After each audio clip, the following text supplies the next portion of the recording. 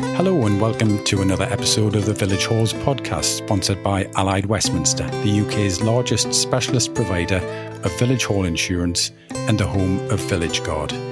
Now, as we highlighted in our very first episode, village halls often leap into action at times of national crisis, and the pandemic has been no exception. As we approach the end of February 2021, the UK's vaccination programme has already led to around 20 million people receiving their jab, and early results are showing promise.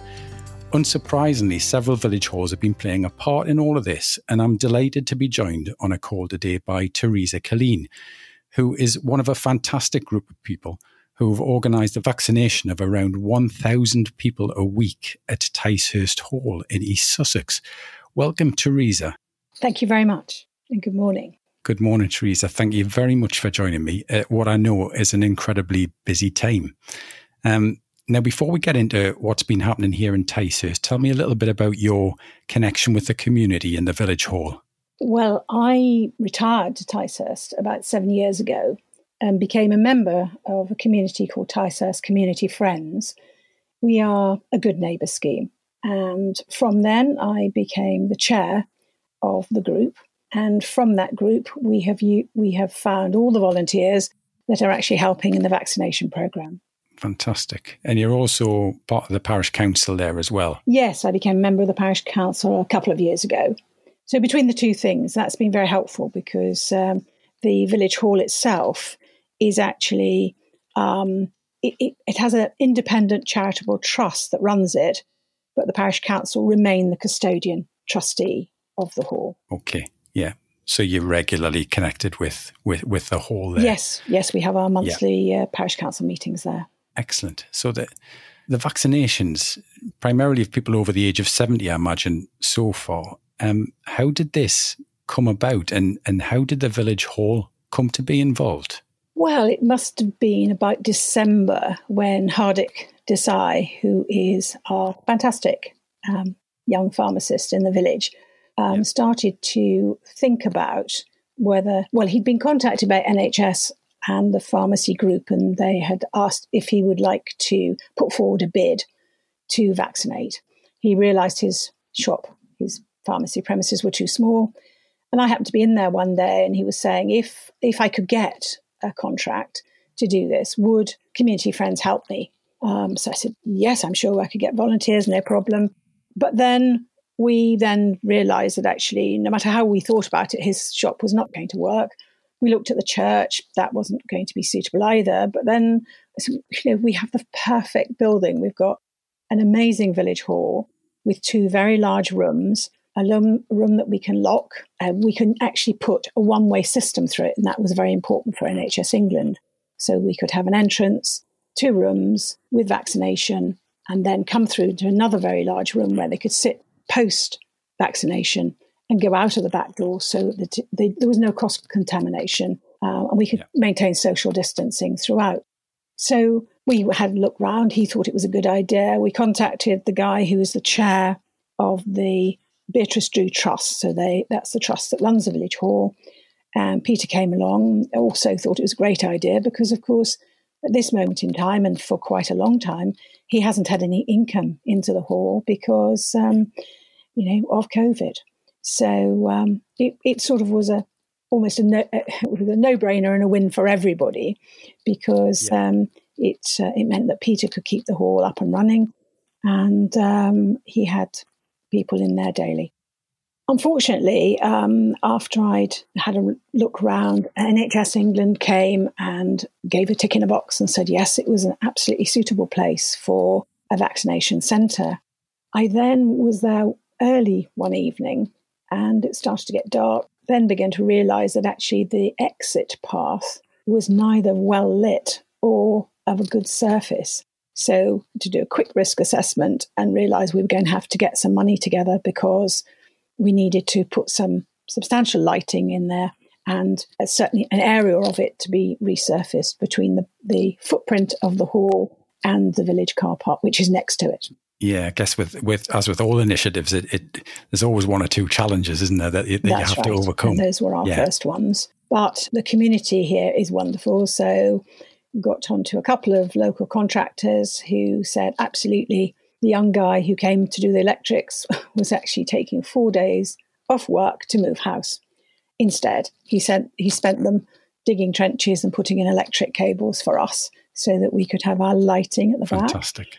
And a local company also came, a road building company, and they put some tarmac down temporarily for us, and we're going to have to redo it properly in the future, but at least it was a temporary fix for us to be able to go live, if you like. What's the electrician's name? He's called Daniel Studholme. Great. I think it's good to give people a shout out, when they've made such a contribution. And the company as well that you mentioned? Oh, well, they were Coppards, so they are a very large road building company. Yeah, fantastic. And Hardick himself sounds like a very interesting character. He certainly is. Yeah, he's hugely dedicated to the local community, isn't he? He is. He's very much a can-do sort of fellow, which we've realised more and more from this. He's only a young man. He's got 2 small children.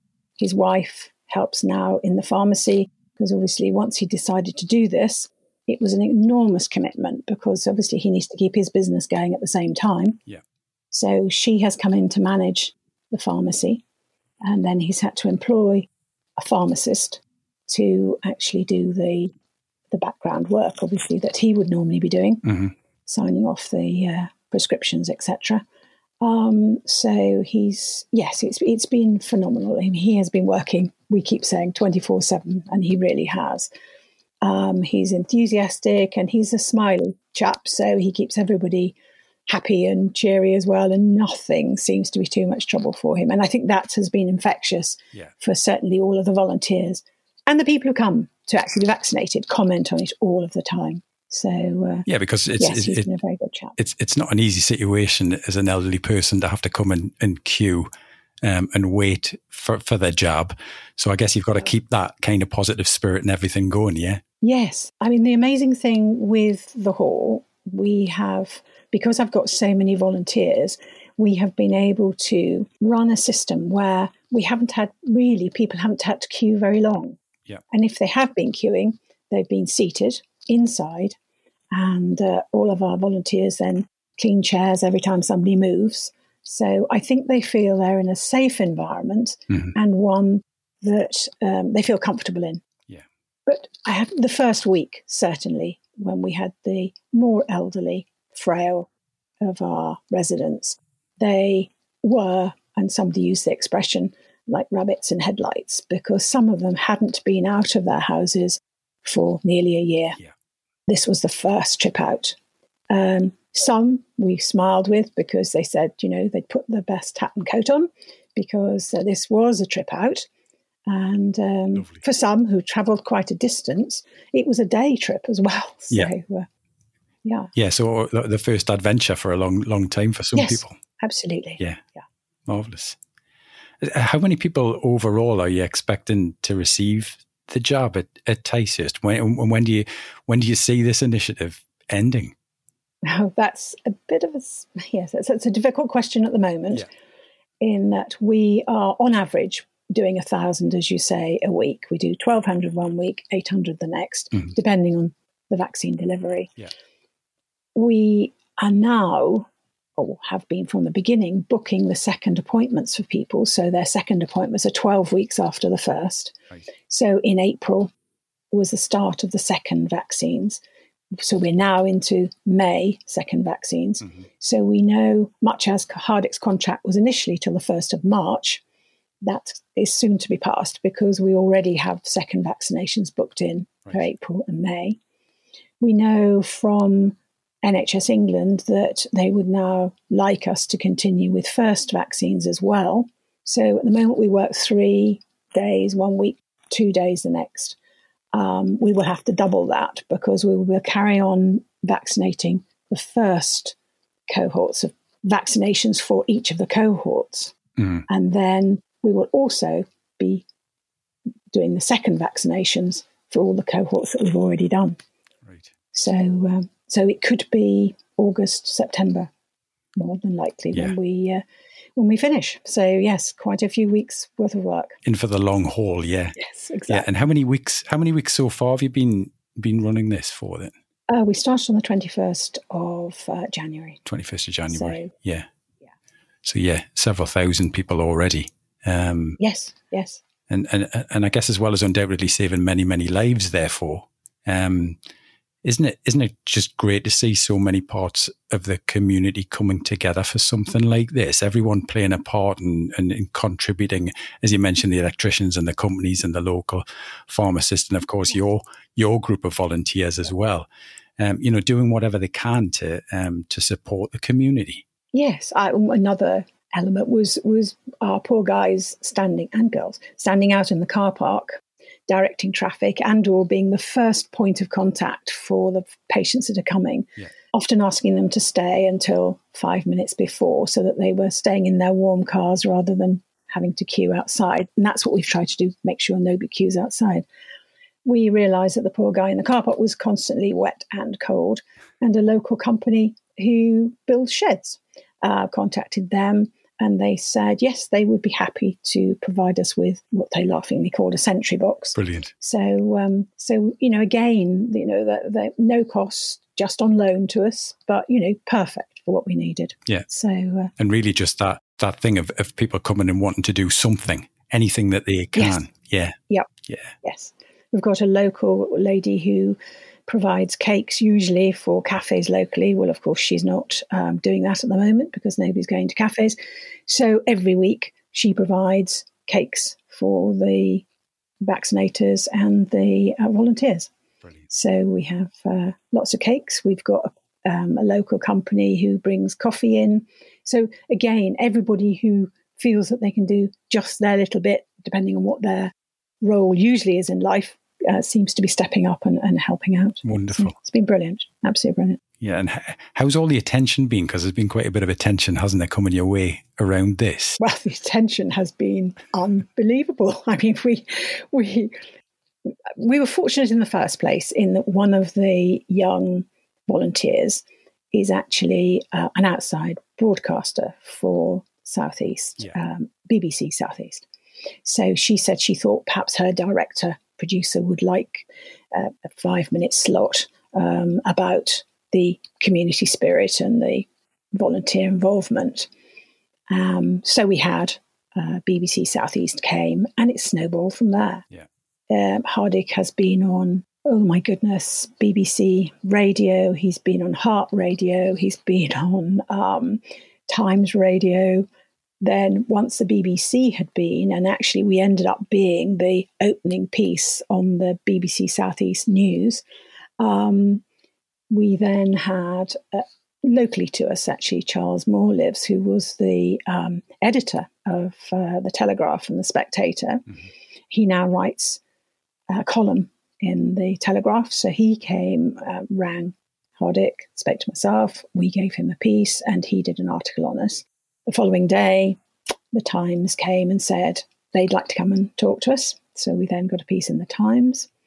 It was then closely followed by Sky News, who arrived with all of that. I mean, that was, well, the patients and the vaccinators were just, and volunteers, totally bemused because, they all looked about 7 foot tall with the biggest cameras in the world, arrived inside our very small in the scheme of things village hall. Yeah.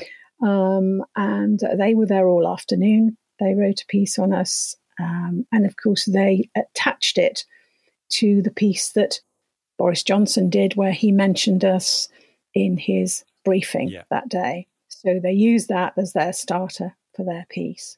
We had, in fact, the week before been mentioned by Matt Hancock because our local MP, Hugh Merriman, had asked a question about rural communities because they are so much more problematic to create a vaccination centre in.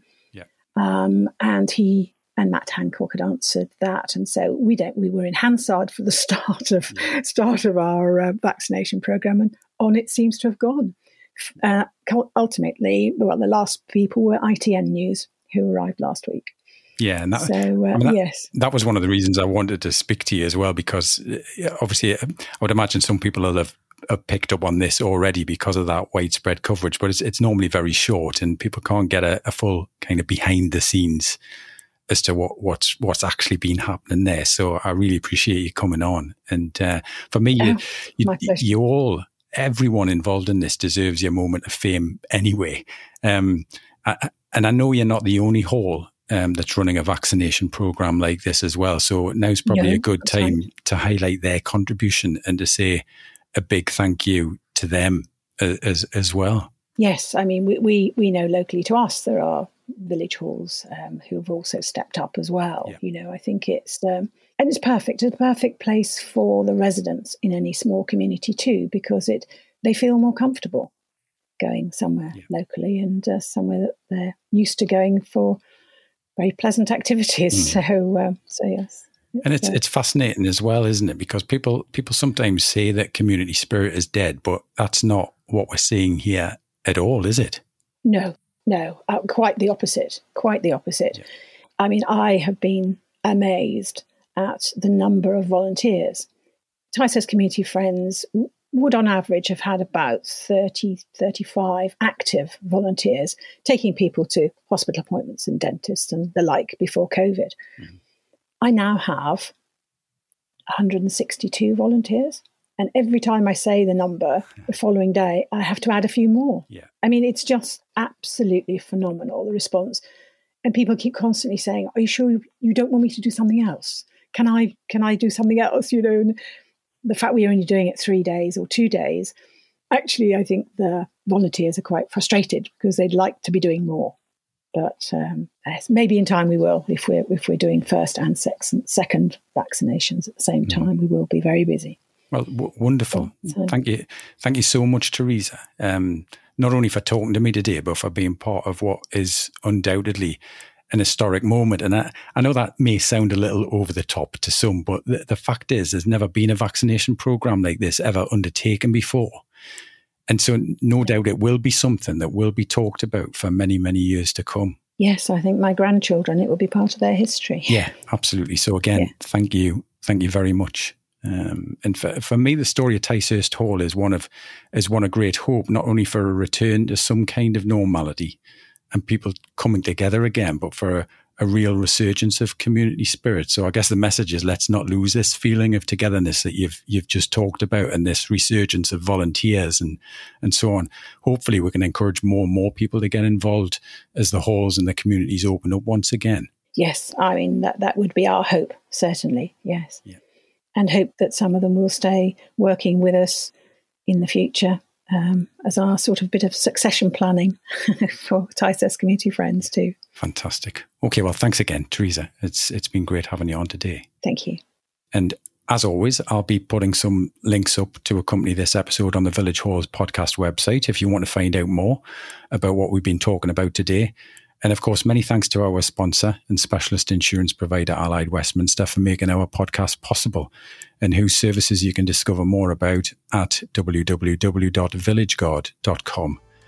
You've been listening to the Village Halls podcast, a new and unique listening community for Britain's village, church and community halls, and anyone interested in the vital community services they provide. We'll be back again in 2 weeks' time with another episode, so if you haven't already, please visit thevillagehallspodcast.com to subscribe, sign up for updates, link through to our social media pages, and to find out more. Until the next time, goodbye for now.